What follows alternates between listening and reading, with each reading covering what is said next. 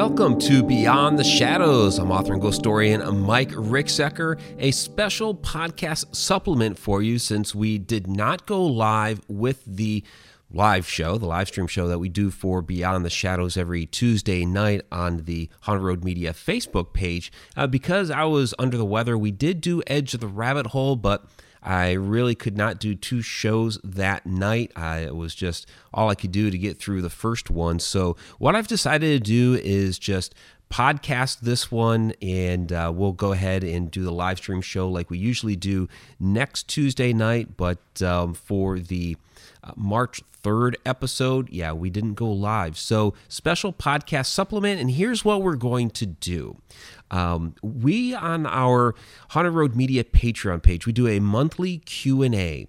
Anybody that's at the $10 level and above does get access to these Q&A videos that we do.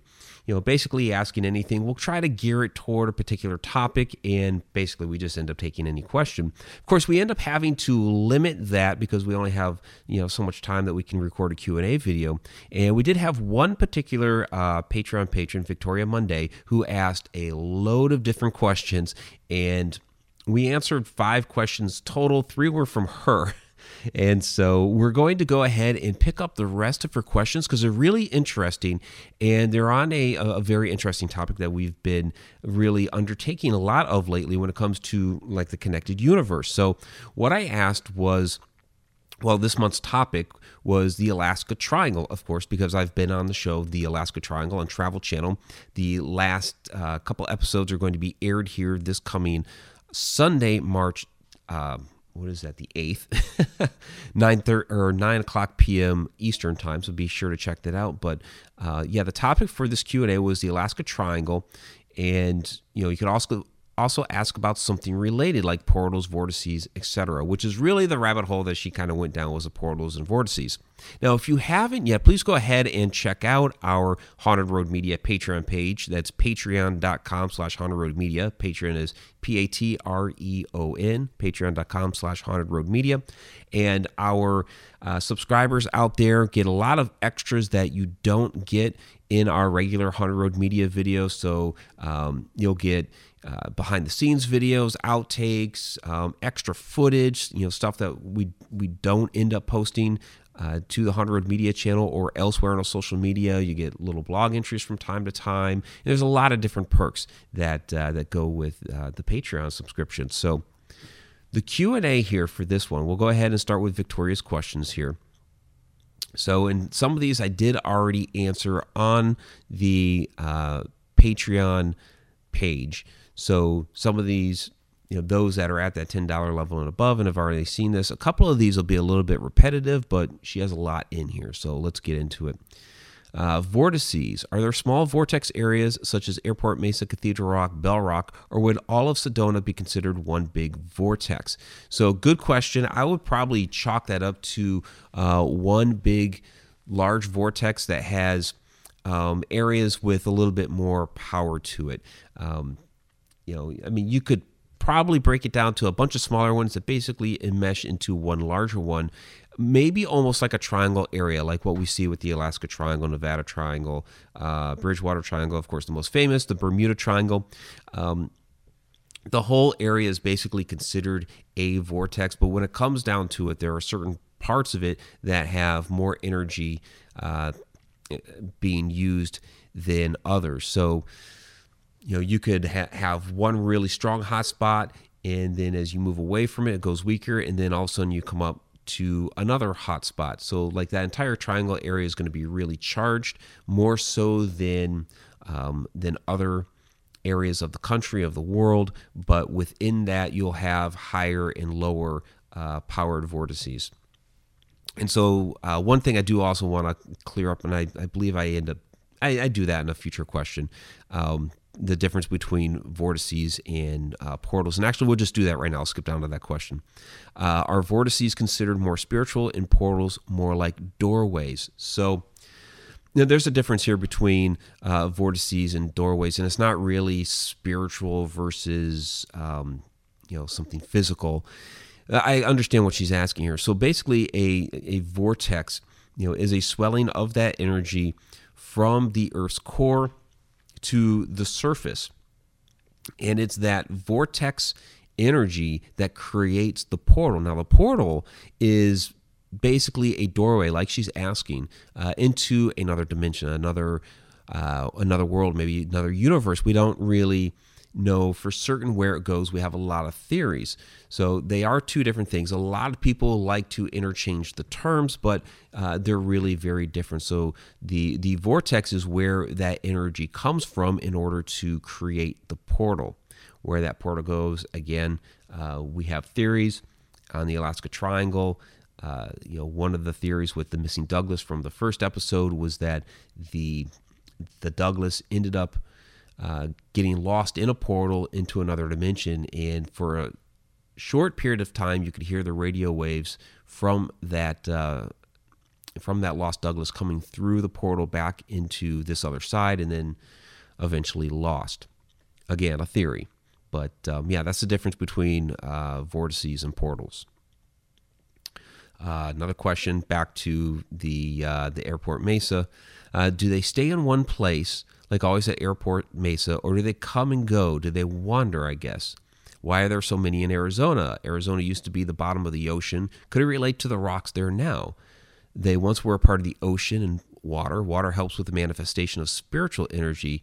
Throw all that on top of a ley line and you get... So there's a lot of things in this question that she's asking. And, to top it all off, she throws ley lines in there at the end. But again, they're all related.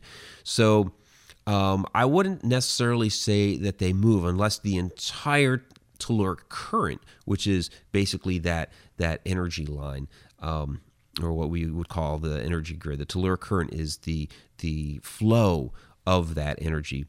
If that whole thing were to move, then your vortex may actually move. But we don't really hear about telluric currents really moving so much. You look at places, our ancient sites of powers like Stonehenge and the Giza pyramids, things like this that are along these telluric currents that are still there. These things have been there for thousands and thousands of years. So has that energy grid really changed all that much? It doesn't really seem so, because people go to these sites and they still feel that power. So apparently these currents are still running under there.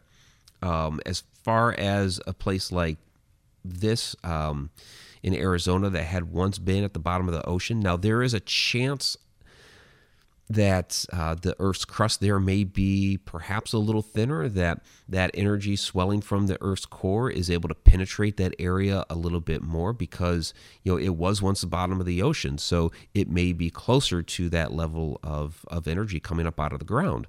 And so that could be a way that the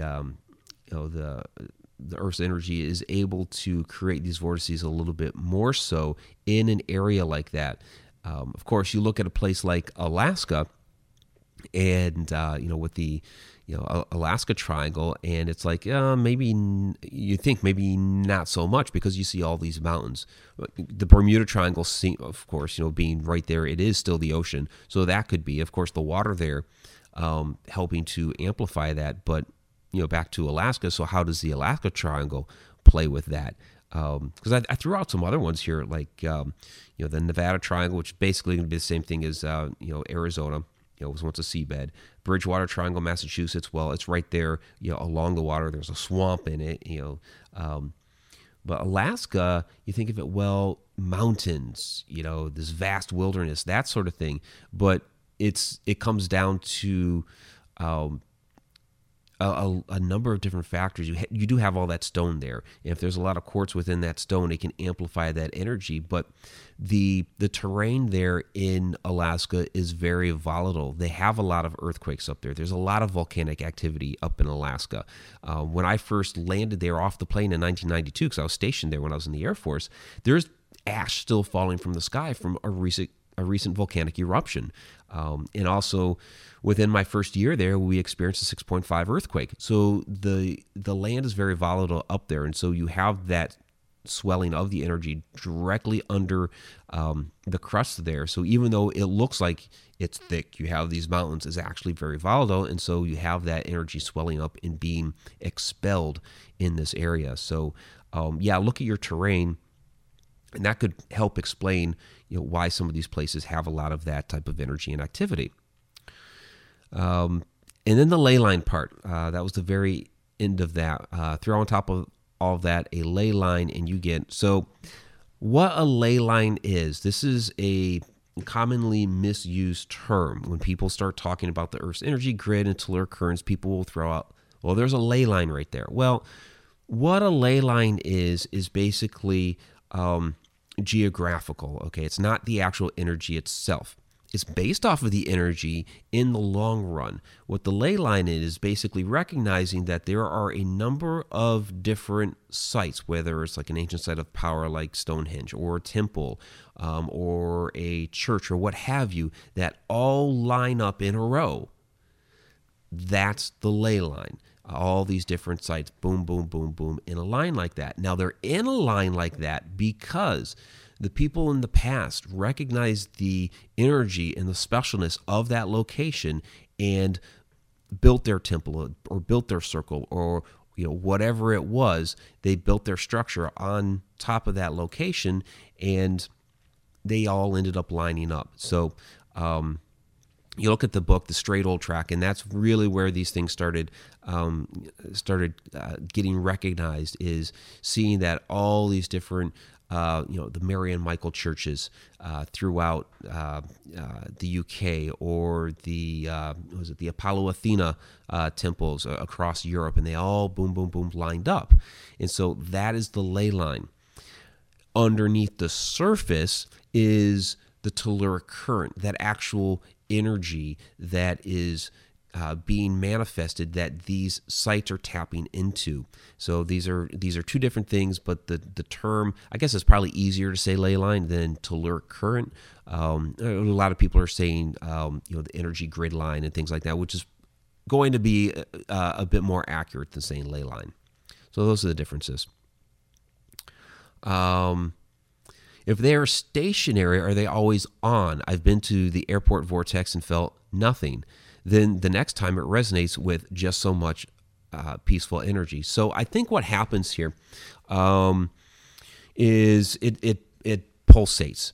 So kind of like like the sun. You'll get a solar flare. You're not having a constant solar flare. It's like all of a sudden, boom, you get one. The rise and fall of the waves, things like that. So I think it's more of a pulsating energy than rather this constant flux. And you think about the way that the basically like the Earth's core, the magma under the Earth. It's not always. Yeah, there's a. It's pushing. There's that pressure where we end up getting our geysers and volcanoes and things like that. But it's not it's not a constant push. The Earth's core is molten, so there's a lot of moving around in there. You think this thing is spinning like a top. So there's a lot of moving around in there. It's not going to be a constant flow. There's going to be some ebb and flow, some back and forth. The thermal venting in the oceans, it's there, but it's not like a constant stream. You watch this, and it's kind of like these bursts, these gusts, and so I think that's what's happening with these vortices, and why they're not always kind of like turned on. I mean, there's an energy there, and it'll be kind of low level, and then boom, you'll have a big spike, and you tap into it.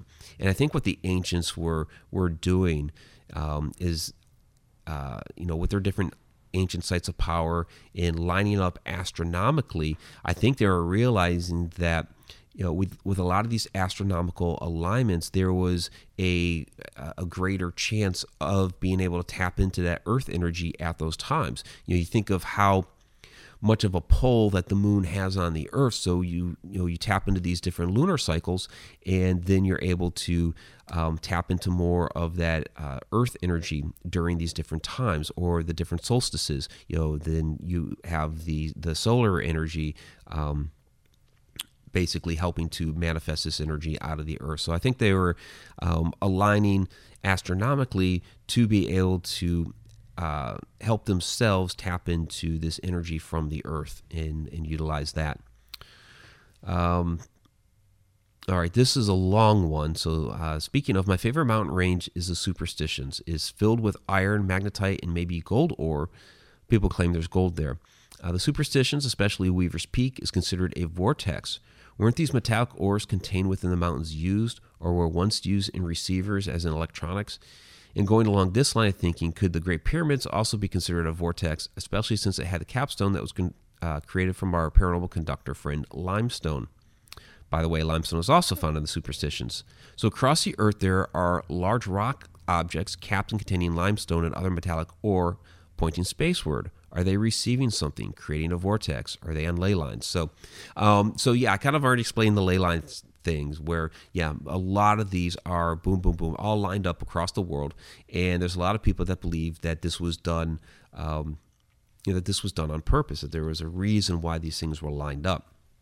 And as far as like using the limestone or certain metals to help conduct that power, that energy, well, absolutely. That's what they were doing here. That was, they were trying to harness that energy, and we speculate as to their uses. Were they trying to enter an altered state of consciousness? Were they using it for healing?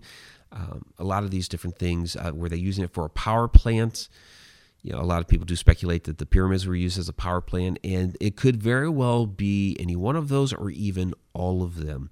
There may be a lot of different uses that they had for this type of energy, and yes, using things like limestone, quartz-based stone and rocks, absolutely, they knew how to use those type of stones for conductors. And we just had an episode here recently on Beyond the Shadows about stone tape theory, and definitely check that out because it gets a lot more into how those stones were used, and not just in being able to play back a recording of what we now call a residual haunt, but also we get into those different ancient sites of powers and the telluric currents and all of those things that these stones would have been tapping into back during ancient times. Okay, Victoria again. Portals, are they naturally occurring, therefore hard to predict when and where they will happen, or must they be created? Are you able to create and control portals, or do they just pop up when they feel like it? Are there certain electromagnetic energies and conditions what must be present? Like flying a kite in a storm with a key and a rope. What might have contact with lightning if you follow certain steps?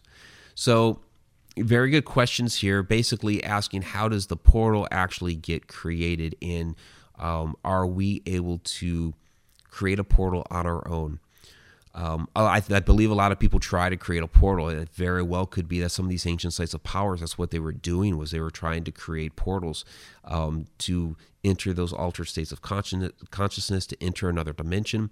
Now, when something happens like the Bermuda Triangle or the Alaska Triangle, when you have these different ships and planes and things like that go missing, and they, maybe they got sucked into a portal. That's what Bruce Gernon talks about, and he survived it. He came out on the other side above Miami, and he was okay.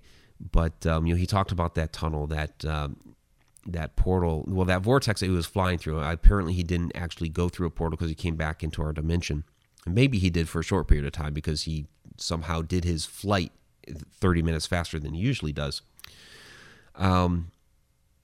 So I think some of these, we don't know what the catalyst truly is, but the situation becomes ripe for it.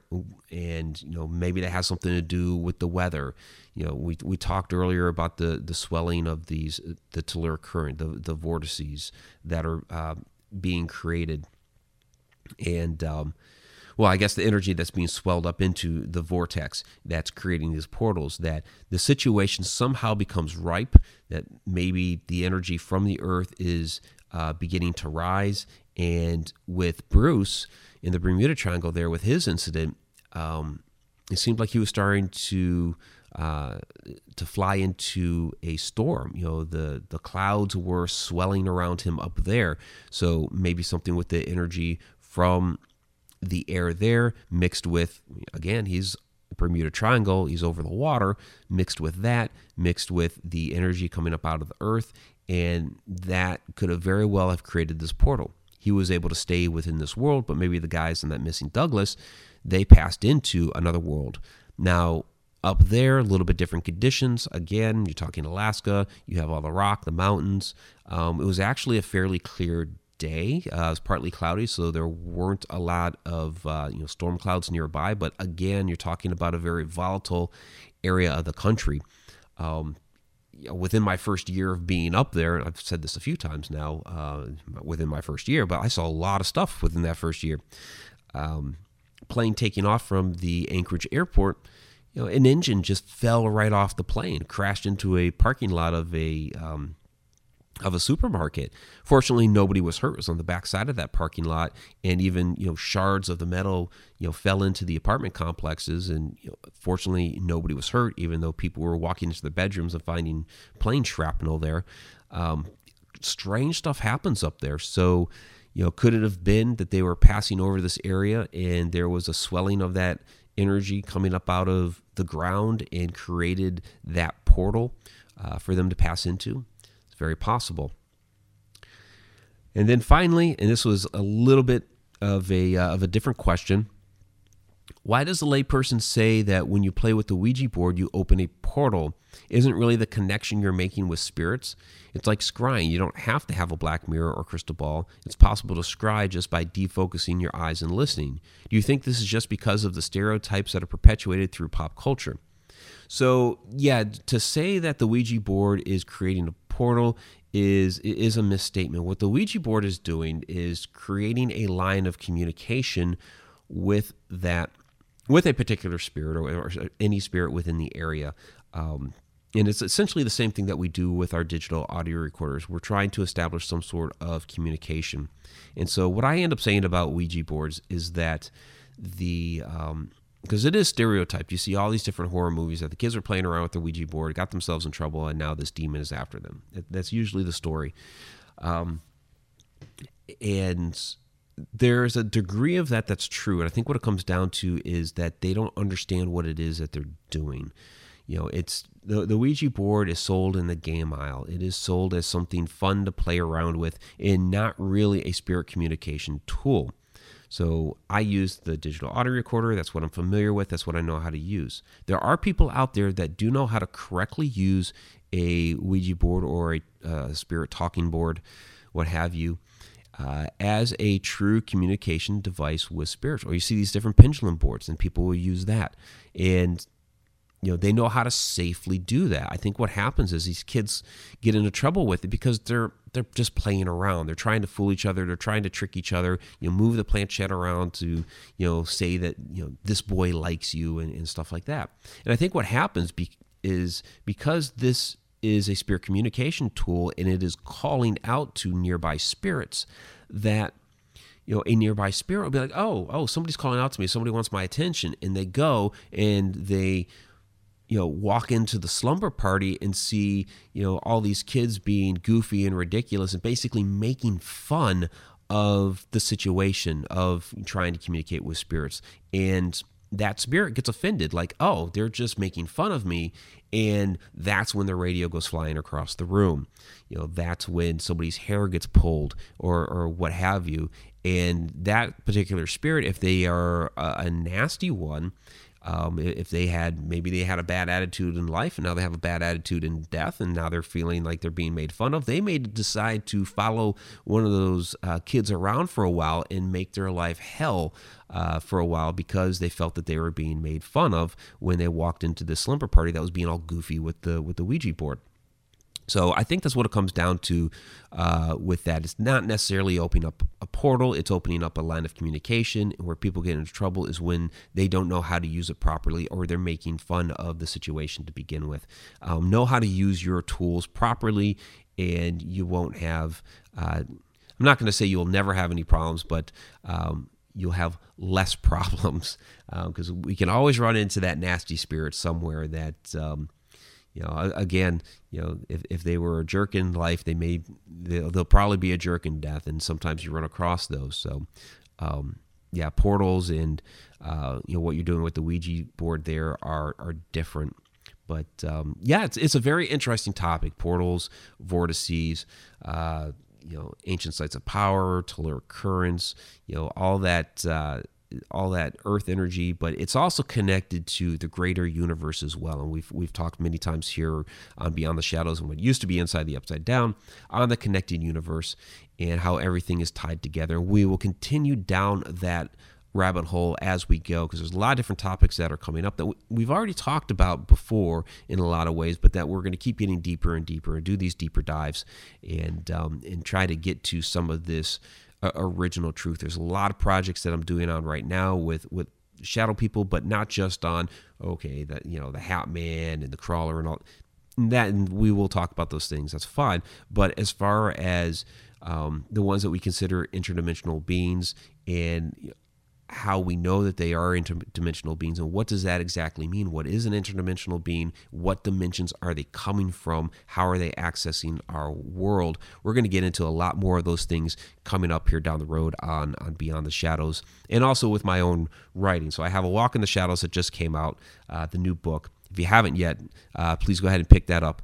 We'll be getting to a lot more deeper things with subsequent books following this. So please go ahead and subscribe to this podcast if you haven't yet, whatever the means is for your particular podcast platform, whether it's a subscribe or a follow or what have you. Again, you can find the Patreon videos at patreon.com/HauntedRoadMedia. Please go ahead and follow us there. We greatly appreciate that. You guys get a lot of extra benefits out there. And also, if you have not yet, please go ahead and subscribe to the Haunted Road Media YouTube channel, and also the new Edge of the Rabbit Hole one, which is where the Beyond the Shadow videos end up going. We broadcast them live on Haunted Road Media Facebook page, and then end up uploading them to the Edge of the Rabbit Hole YouTube channel, which is where the Edge of the Rabbit Hole live stream shows have gone. So we're doing a lot of different things. We're branching out, we're expanding, a lot more things coming up. So continue to follow, and we really appreciate it. I'm Mike Ricksecker. Till next time.